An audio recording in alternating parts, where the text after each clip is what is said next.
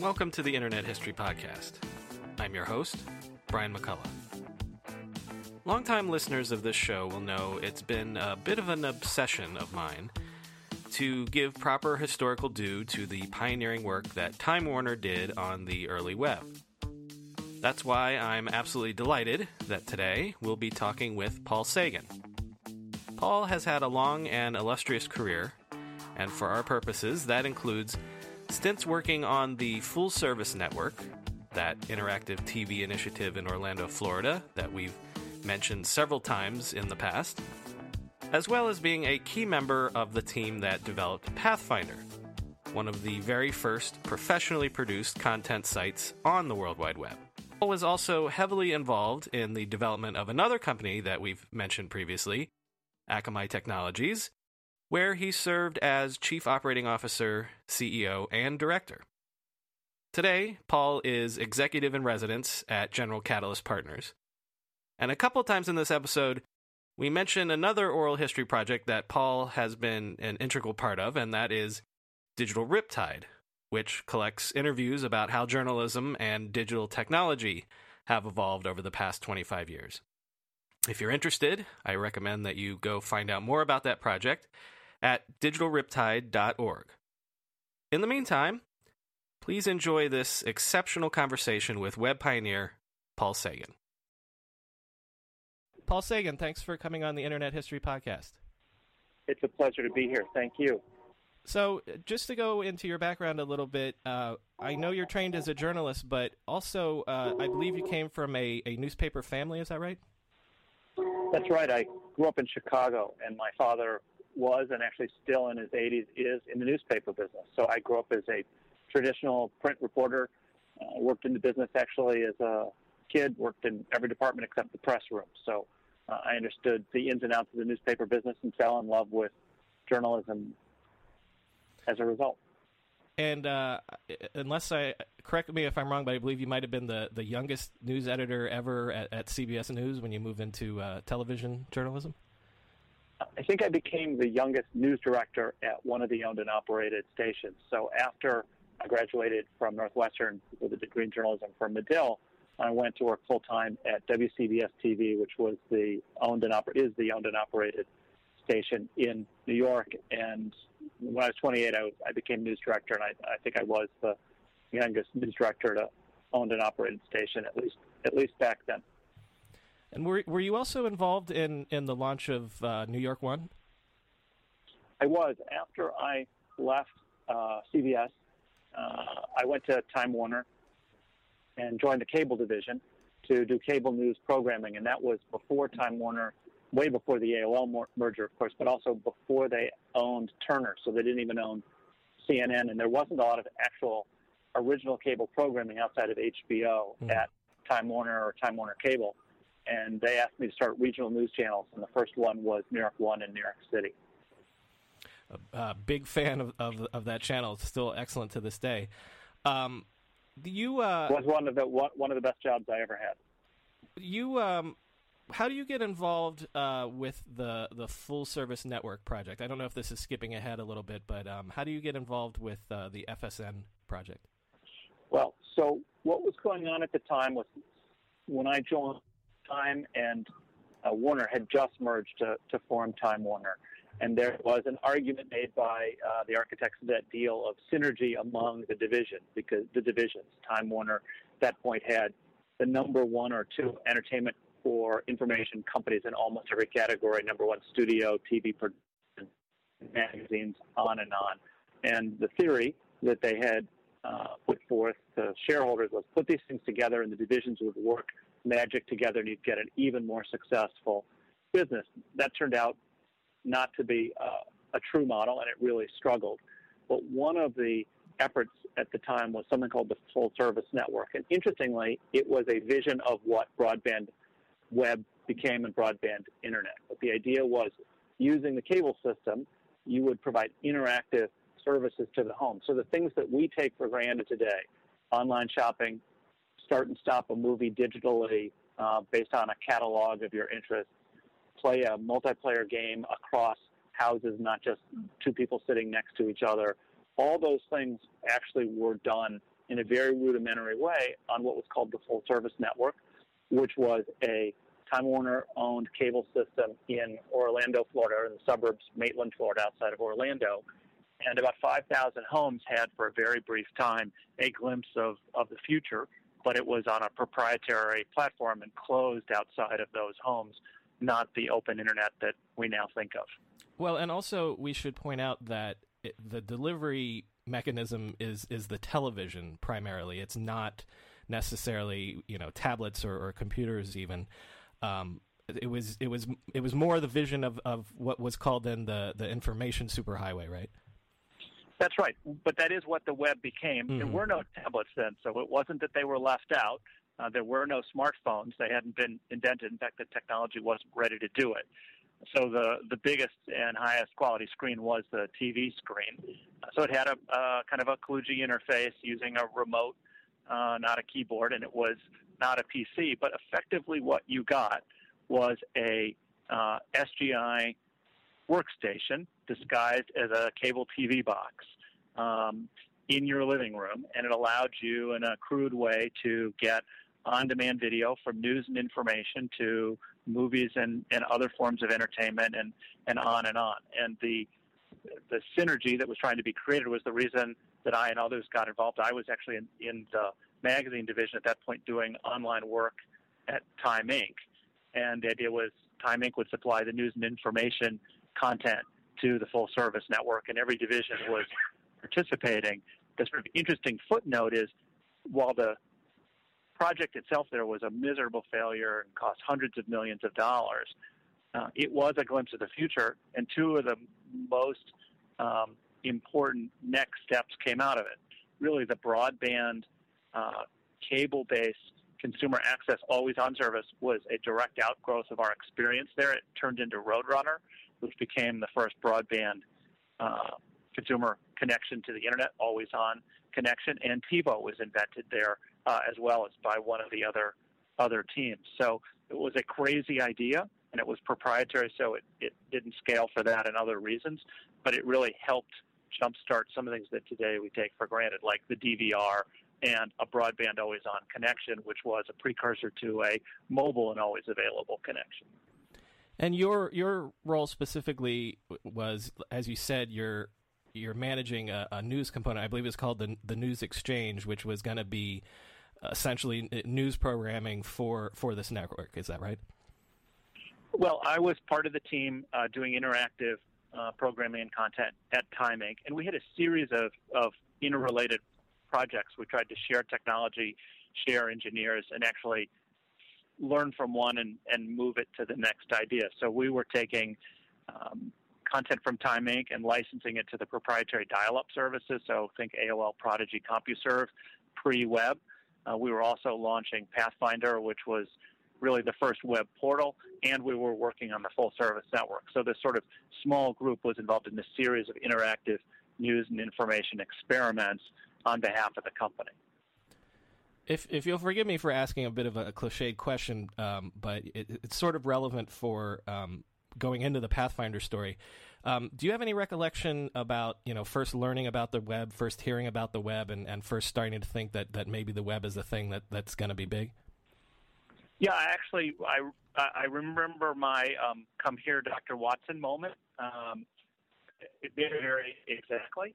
So we were, at that point, still content from the Time Inc. magazines, which were, dominant media organizations at the time. Today, it's probably hard for people to understand the reach and editorial, political, and really economic power of Time Magazine, Fortune Magazine, Money Magazine, People Magazine, Sports Illustrated, and on under one house, if you will. And we were licensing that content to these dial-up services that were proprietary. AOL, not like you think of AOL today, Prodigy, which people don't even remember, or CompuServe. But the only way you got online was to subscribe to a proprietary service, have a dial-up modem and dial in. And these services were charging initially by airtime or dial-up time by the minute. So they needed more reasons to keep their subscribers dialed in, and they thought refreshed content would get people coming back. So they paid us and others who had mostly text content a lot of money to license our content. And we were doing that. And it was interesting, but it was very frustrating because we no longer had really control over the formatting, the look and feel, or direct connection with our customers. So we understood the power of online because it was immediate, but there was this frustration. And then we started to hear about this idea of the web emerging, first coming out of the University of Illinois. And I remember one of the sort of techie editors at Entertainment Weekly, which is a magazine which was very powerful and big at the time, barely thought of today probably by most of your listeners.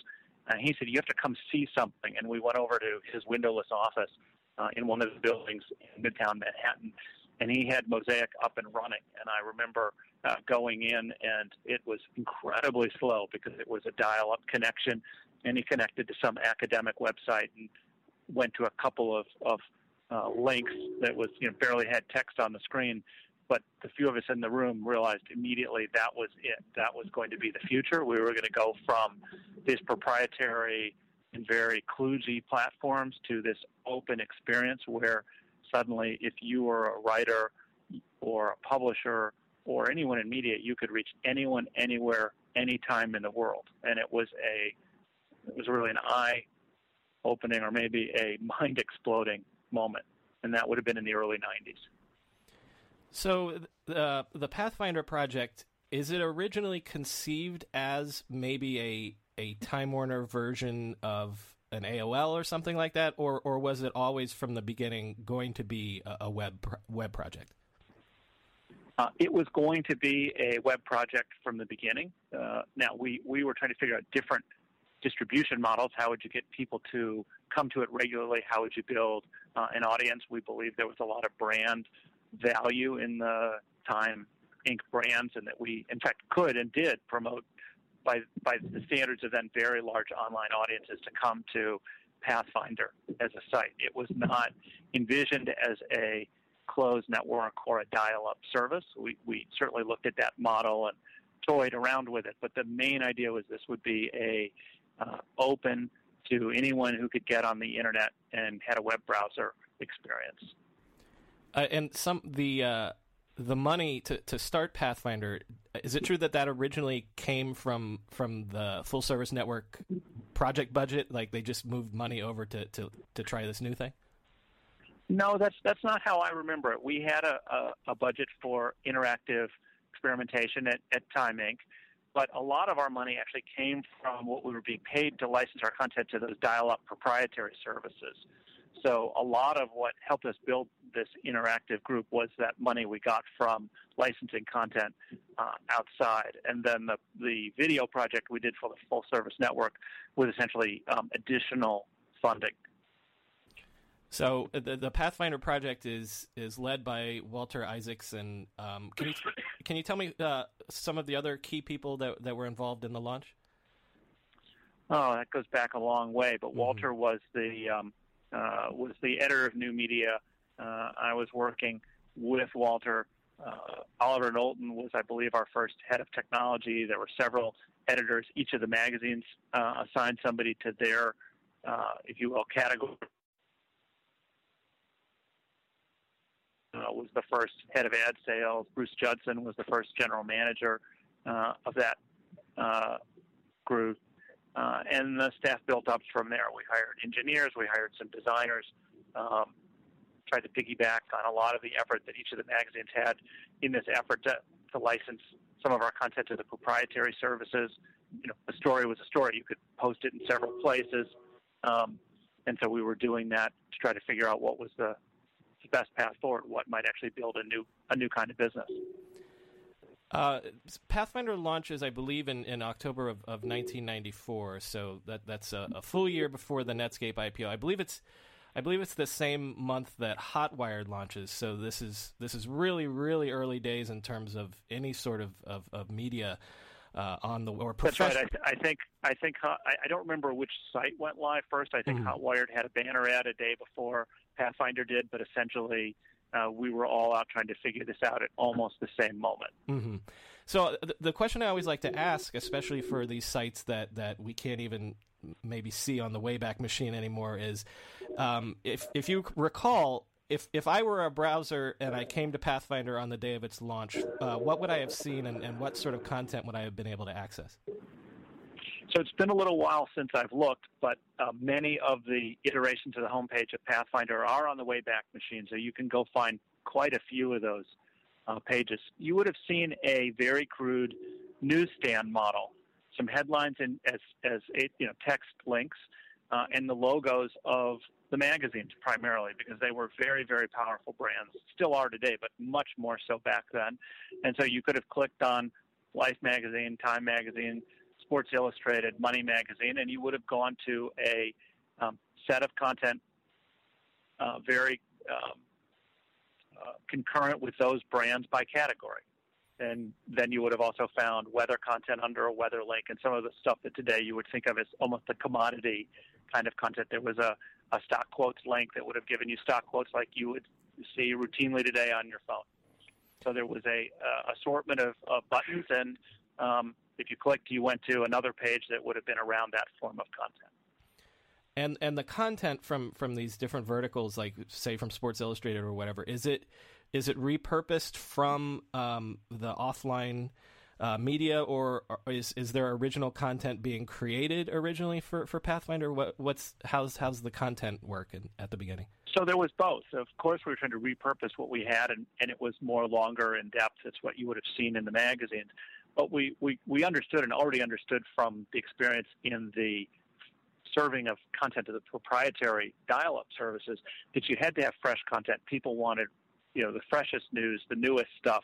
And so we were building a newsroom for Pathfinder. Many of the magazines started to create online newsrooms, and they were creating original content and posting stuff on a regular basis, because waiting for the weekly or fortnightly cycle was not sufficient, wasn't fresh enough. So very quickly we realized there was a new demand on us, which was to create new and fresh content. I think I read an anecdote somewhere that, like, for example, you realize early on that there's no one in there on the weekends to update sports scores, and so that has to change. Like I talked about this with Martin.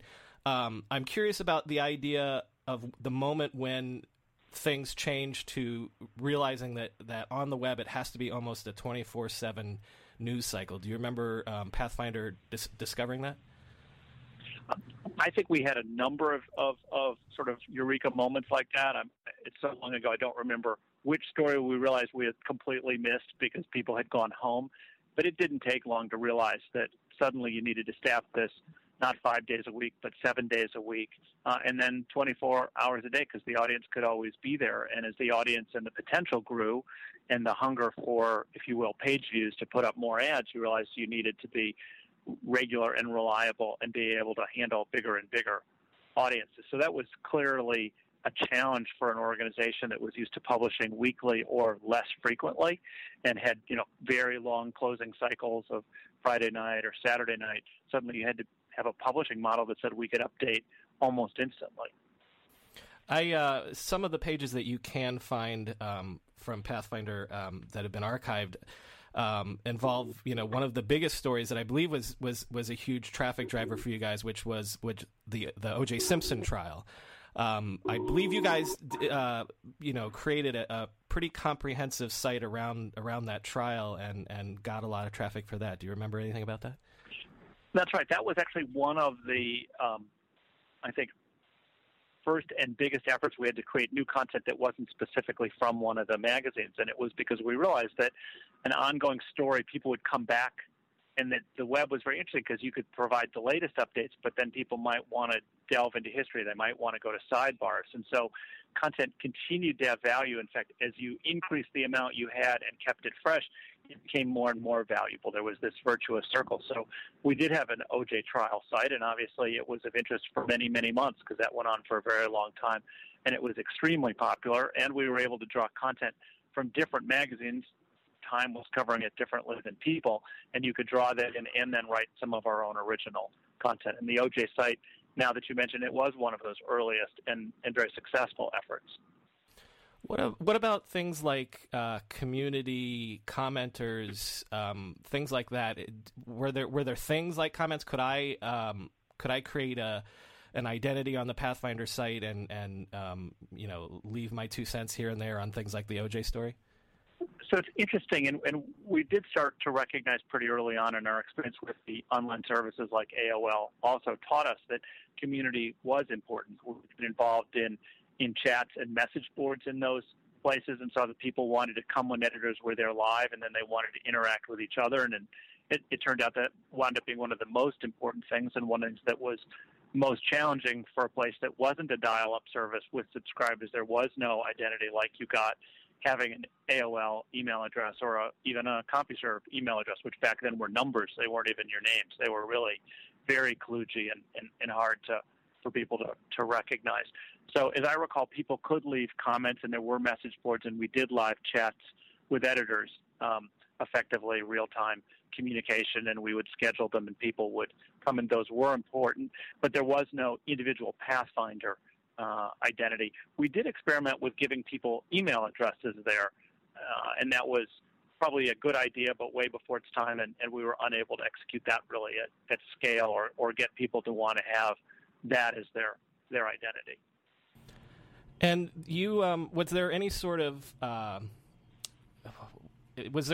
like editorial or cultural discomfort with this idea of playing with community? Where was it a sort of thing where people like even the journalists themselves or the editors especially would have to get used to this idea of the audience isn't just being delivered to, the audience can talk back and interact, that sort of thing? Interesting. I think people were very open to that because a letters to the editor page was always a very popular item in newspapers and our own magazine. So I think editors were open to that. And the discourse, even though people were a little more anonymous in some ways than today, so if you think of no privacy and no anonymity on Facebook, back then AOL email addresses were pretty anonymous. And so, in fact, there was less clarity of who was speaking, but it wasn't nearly as snarky or as nasty as some of the things that happen today in the blogosphere or the Twitterverse, which are, incredibly cruel and instantaneous. So in some ways the discourse wasn't as negative, and so I think it wasn't as controversial. What actually was a trigger, kind of an aha moment for me on the side of this may not work well in a big company, was an editorial experience, however. So you asked me a little earlier whether we started to have to create or want to create original content to augment the weekly or less frequent material for the magazines, and we did. And I remember very specifically we had a online People magazine staff, and one day they covered a story, and I did a photo essay on the opening of what was supposed to be a new chain of restaurants, didn't succeed. That was going to be based on supermodels. So, think Hard Rock Cafe or right. Planet Hollywood or something like that. So it could be supermodels, and they had an opening in Rockefeller Center of, I guess, what was the first restaurant. And we went out and covered it under the People Online brand and did a little essay that I would say was a little tongue-in-cheek. It wasn't inappropriate. The photos were not obscene. There was nothing really bad in it at all. But I almost immediately from when it went up got a call from the publisher of the magazine, who is really, really angry because she thought it would offend her advertisers because it was a little bit racier and a little bit more tongue-in-cheek than they would ever do in the magazine, and how dare we do this under their brand. And, I first said, sorry, I didn't read it that way. It's done by people who sat in, her floor in her magazine. But it really pointed out to me that this melding of the online world and traditional brands was going to be a lot harder than it looked. And the more high profile it got, the more difficult it could be, because this was, to me, a very innocuous example of what you could do online, and where I thought it fit the brand really, really well. But it somehow was this red flag waving on the traditional side, and it was I think an early sign that maybe the marriage of old media and new was not going to be happy. Well, let me pick up on that a little bit more, because this notion of the voice of online media that we're familiar with today, the Gawkers, the BuzzFeeds, or whatever.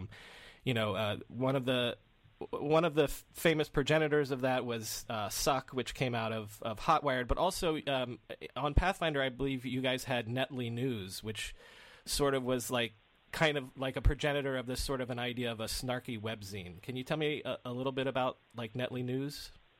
So that was one of the areas of original content, and it was to try to cover the emerging online world and the things that were going on. And so it was a little bit more tongue-in-cheek or a little more sarcastic.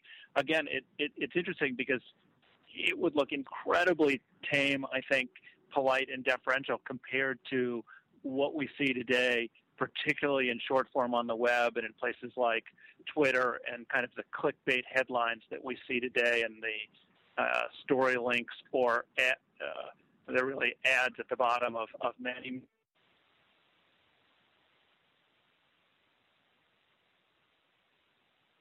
And this was an area of original content covering the online world, on the web world at the time.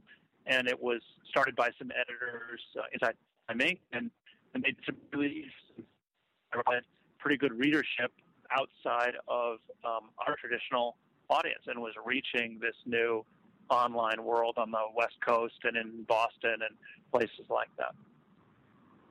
Let me ask a couple of business model questions, if I could. I believe you guys experimented with some sorts of subscription models. I think there was a Pathfinder Personal Edition, but they never really caught on. Can you tell me a little bit about experimenting with trying a subscription model? Yeah, you could call it sort of the trains that missed each other in the night, or some missed opportunities. So Pathfinder came from this publishing heritage of two revenue streams from magazines, very similar to newspapers or even cable, which was subscriber revenues and advertising revenues. And the goal was always to try to generate both, but for a variety of reasons, including some that we covered on the Digital Riptide project at the Kennedy School, which I know you referred to as well, was that getting people to pay for content was very hard. It's very difficult still to this day. So everything was available for free, but we did believe there was an opportunity to do things like personalization and targeted content. We had personal Pathfinder Personal Edition, which very much was what actually My Yahoo wound up looking like. Of course, My Yahoo wound up being another free site and competitive. We actually created that as a paid site, the Pathfinder edition, and then we cut a deal for, as I recall, $5 million to license it first to CompuServe, which at that time was in a heated battle with AOL. And we thought it was a great deal because it was money to help us create it and launch it. And the idea was that if you were a CompuServe subscriber, and they had millions of them, you would get this service for free as a subscriber, and we effectively had licensed it to them for this $5 million for, I don't know, the first 2 years or something. The real unfortunate thing that happened was it was right as CompuServe's model was breaking, and they sailed off a cliff. And so rather than doubling down on it and promoting it heavily, they sent us the check and never mentioned it again. And I don't think any CompuServe subscribers ever even saw that they got it. And so what would have been an interesting early effort at a subscription premium product with a built-in revenue stream and a base of people who might have liked it and said there's value in this, unfortunately was stillborn. Well, so then you have to fall back on advertising as the only viable business model. And I'm curious, you launched in 1994, so this is absolutely the very beginning of even attempting advertising on the web. Was that a struggle either to land advertising partners, or was it a struggle to not have the users revolt around ads? The interesting thing is We thought both would be a struggle, and neither really was. First, there was a lot of discussion. I remember people said they'll scale the walls if we put advertising on the internet, and I'm not sure who they were that people really thought would do it or which walls they were going to scale. It didn't happen. Banner ads went up, and there really wasn't much hue and cry about it. And then people came to accept it and now dread it, I guess, many years later. And advertisers were very interested in this new world and very much wanted some of the inventory on a site like Pathfinder. And so starting it took a lot of discussion, but then it happened rather rapidly. Of course, I think over time what everyone found was while it was interesting and often substantial incremental revenue, it wasn't enough to make these standalone businesses, and certainly not businesses that are anything like the economic metrics of the old publishing models. Right. We should mention that Walter Isaacson in '96 goes back to Time Magazine, and so I believe you become the head of Time Warner New Media. So you're in charge of the Pathfinder project. Is the struggle? You're not able to show your bosses in the old world of media that you're generating any revenue. How much rope are they willing to give you guys? You know, because we would look back on it now and say there's only 20 million people in the world on the web at this point. How much of a runway did you feel like Pathfinder had to become successful? Well, it's interesting. The company was very generous. We spent millions of dollars, a trivial amount compared to the full-service network, which you mentioned, which I think probably invested several $100 million before that was stopped. So I never felt we were going to be unsupported or not allowed to invest. And you mentioned that Walter went back to Time in '96, and then I was running the group before we were partnered, and then he left. I ran the group for about another year and a half, I guess, before I left. In many ways, what actually happened was the reverse. It wasn't a lack of interest and a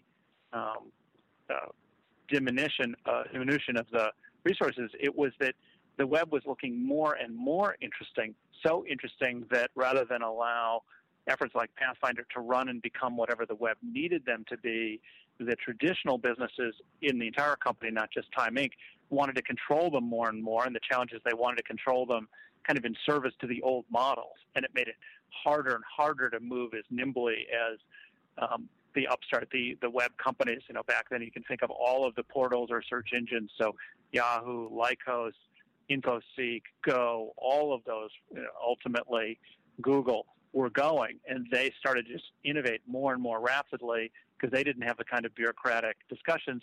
Then, of course, with the web bubble and being able to go public like the Netscape IPO, they were significantly better funded. But in terms of a willingness to invest, you could say that Time Warner actually made the biggest bet because they sold half the company to AOL ultimately in the world's worst merger decision in corporate American history.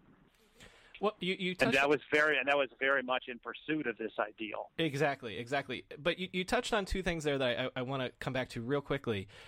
First of all, when it becomes clear that the web is going to be big, is there some tension between the old model and the new model on the level of, well, Sports Illustrated wants its own website, People wants its own website, and they don't want to fold it under some other brand like Pathfinder or whatever. So is there a sense of tension between the existing brands and the existing content players within Time Warner? That's a completely fair question, and there was some of that. That was the portal brand versus the individual brand questions. I think in many ways it's exaggerated because we did actually have the best of both worlds. You could come to Pathfinder.com to effectively the newsstand or the homepage, or you could go directly to Time.com or MoneyMagazine.com or People.com and go to their homepage.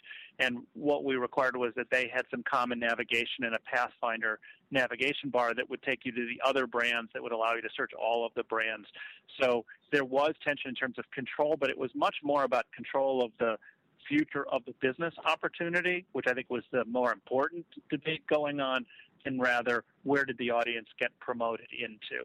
Because there were some people who liked to come to the portal sites, some who had a specific affinity for one topic or another, and entering either way was completely okay. The real battle was over whether the brands would control these businesses really in service of their current models, or the company was going to create a wholly new media experience and business model. And the second point, I'm curious, maybe now with the benefit of 20 years of hindsight, could Pathfinder have had a greater chance of success had it been a pure startup, had it been, a VC-funded, independent company that could have accessed the capital markets and things like that, as opposed to being within the umbrella of a conglomerate? That's one of those hypotheticals, and I could argue it round or flat. No one will ever know. Mm-hmm. There were many standalone technology companies. In fact, the majority of them didn't make it, whether because they fell out below them. So just saying if you were standalone, of course you would make it. There's no way to know the answer to that question. It's interesting to ponder it, but there's no way to actually answer it definitively, I think. And there were other things that we didn't understand that, frankly, many of the standalone web portals didn't understand. So we didn't fully appreciate at all the value of search, because you have to remember, we were editorial people and journalists. We believed that editors were so crucial. So in many ways, we were more similar to Yahoo, which had guides who were really cataloging the web for you, and search on Yahoo in the early days was about searching what their guides had earmarked and tagged. And everybody, you could argue, missed the real potential of what Google exploited of pure search and algorithmic search. So we might have been completely independent and venture-backed or public market-backed and still completely missed what was one of the most important segues as a content and editorial model in that space. Well, and also, I don't want to say that Pathfinder was not a success, because purely by being a pioneer, you guys are like you've been explaining, you guys are the first people to be sussing out these sorts of questions. And Pathfinder was a top 5 website in terms of traffic for many, many years on the early part of the web. But you leave Time Warner, I believe, in 1997, I think, and you go on a bit of a sabbatical for a while? Well, so first I would say I would agree with you. I don't think you can consider it a failure. Certainly in the long term, it didn't turn into what it might have, but most things missed. There are certain legacies of it. I would argue that without both the Pathfinder experience and the full-service network experience, Roadrunner as the first consumer broadband service wouldn't have launched, and that might have delayed the whole explosion of broadband and always-on consumer experiences. So some of the projects that came out of these groups were very successful and important. Others, I think, were in the long term less successful, but still important at the time, and accomplished a great deal. But partly from a tiny piece from the frustration of the sort of this encroaching corporate interest and misalignment between existing businesses and the new, but mostly for purely personal reasons. Being that my wife and I wanted our children to have an international experience, I left Time Warner at the end of '97, and we moved to Europe, and I consulted to the World Economic Forum for a year. That's correct. Well, time permitting, because I've kept you longer than I promised already, tell me whatever you feel like sharing about how you got involved with Akamai. Okay, so it's the summer of 1998. Broadband is still not the dominant. We're still mostly a dial-up era, but websites are still crashing. Scaling is a tremendous problem. Web congestion is becoming kind of a crisis. Tim Berners-Lee identifies this as one of the threats to the web. And 2 theoretical mathematicians, a professor, Tom Layton and Danny Lewin, his student at MIT, have a mathematical answer. They're about to get venture funding. I meet them and told them I'd like to help them launch their business, and I'd consult for 6 months. That was the fall of 1998, and I stayed there as president and then CEO for about 15 years, and today I'm still a director of the company. If I could, if you'll indulge me, I'd like to leave with 2 sort of blue sky questions. One's a little simpler than the other. But I'm curious, the first one would be, why was it that Time Warner, almost alone among the media conglomerates at the time, was willing and eager to explore new technologies like the web? Well, I think there are. I'd have to give credit to two people. One was Walter Isaacson, with whom I was fortunate to be partnered on some of these earliest projects and then worked very closely with at New Media, at Time Inc., and he was very open to the changes that were happening and pushed very hard to form our group and experiment. And the other was Jerry Levin, who is the CEO of Time Warner, and got a tremendous amount of criticism for the AOL merger, criticism that is, I think, largely justified and unfortunate, but justified. However, he had been one of the people who was very involved in the evolution and growth and success of HBO. And many people would say he was the person who realized that you could take a cable access channel in Manhattan, put it on a satellite, and create really a new medium, and that was HBO. And so he was continuing to search for the next technological breakthrough that would transform one media generation into the remarkable next. And so he was fascinated by online. He supported our efforts and, in many ways was visionary behind the full-service network, which we discussed earlier, that led to the creation of broadband internet and frankly has transformed the cable business today to being as much or more about internet access than it is about traditional television programming and distribution. And Jerry at the corporate level pushed very, very hard for us to experiment in this way that was very different than the other media company executives. And Walter was very passionate about experimenting with new ways to reach our audiences with the journalism of Time Inc. And I think that was a really remarkable combination of support. And then there were other people who supported us in the senior ranks on the executive team and were willing to take a lot of chances, and many of them paid off. So the second one and the last one, this is something that sort of is addressed a lot in your digital Riptide series, but not why 20 years on is journalism and professional media still struggling to be self-sustaining and to be profitable on the web. But my question would rather be, if I asked you 20 years ago, by 2016, we're still struggling to figure out how to make this work, how to make the dollars and cents work for professional media, would you have believed me, or did you think maybe we would have had this solved by now? I wouldn't have believed you. We thought that this actually wasn't such a big problem, that this was going to be a great flowering of journalistic opportunities, that the ability to reach anyone in the world anytime so easily was going to be a magic moment, actually, I think, for online journalism, that it would combine the best of the old with a much freer and direct business model. And I don't think we could have, and we certainly did not envision how much we were going to unleash challenges as opposed to opportunities. And certainly there have been opportunities, and you can argue that in many ways there is more and better journalism, but it's inarguable that there is also this enormous challenge to much of what we valued before and wonder whether it can continue. And it's really because the internet goes across industries like this hot knife through butter, leveling inefficiency. And I go back to that old expression. Somebody asks, how's your advertising spend going? And the person says, it's great, half of it's working, I just don't know which half. Well, it turned out 5% was working, and now we know which 95% was a waste. And that kind of efficiency is what the internet does best in almost any industry. And in the news business, where advertising was really a subsidy that was married to the journalism and the content creation, that's created, enormous, scary challenges for business models. Well, Paul Sagan, thank you so much for coming on the podcast and remembering what it was like to be one of the first people trying to come up with solutions to those challenges. It's been a great pleasure, great to reminisce, and thanks for including some of my memories. If this is the first time you're listening to this podcast, please subscribe to us on your podcast app of choice.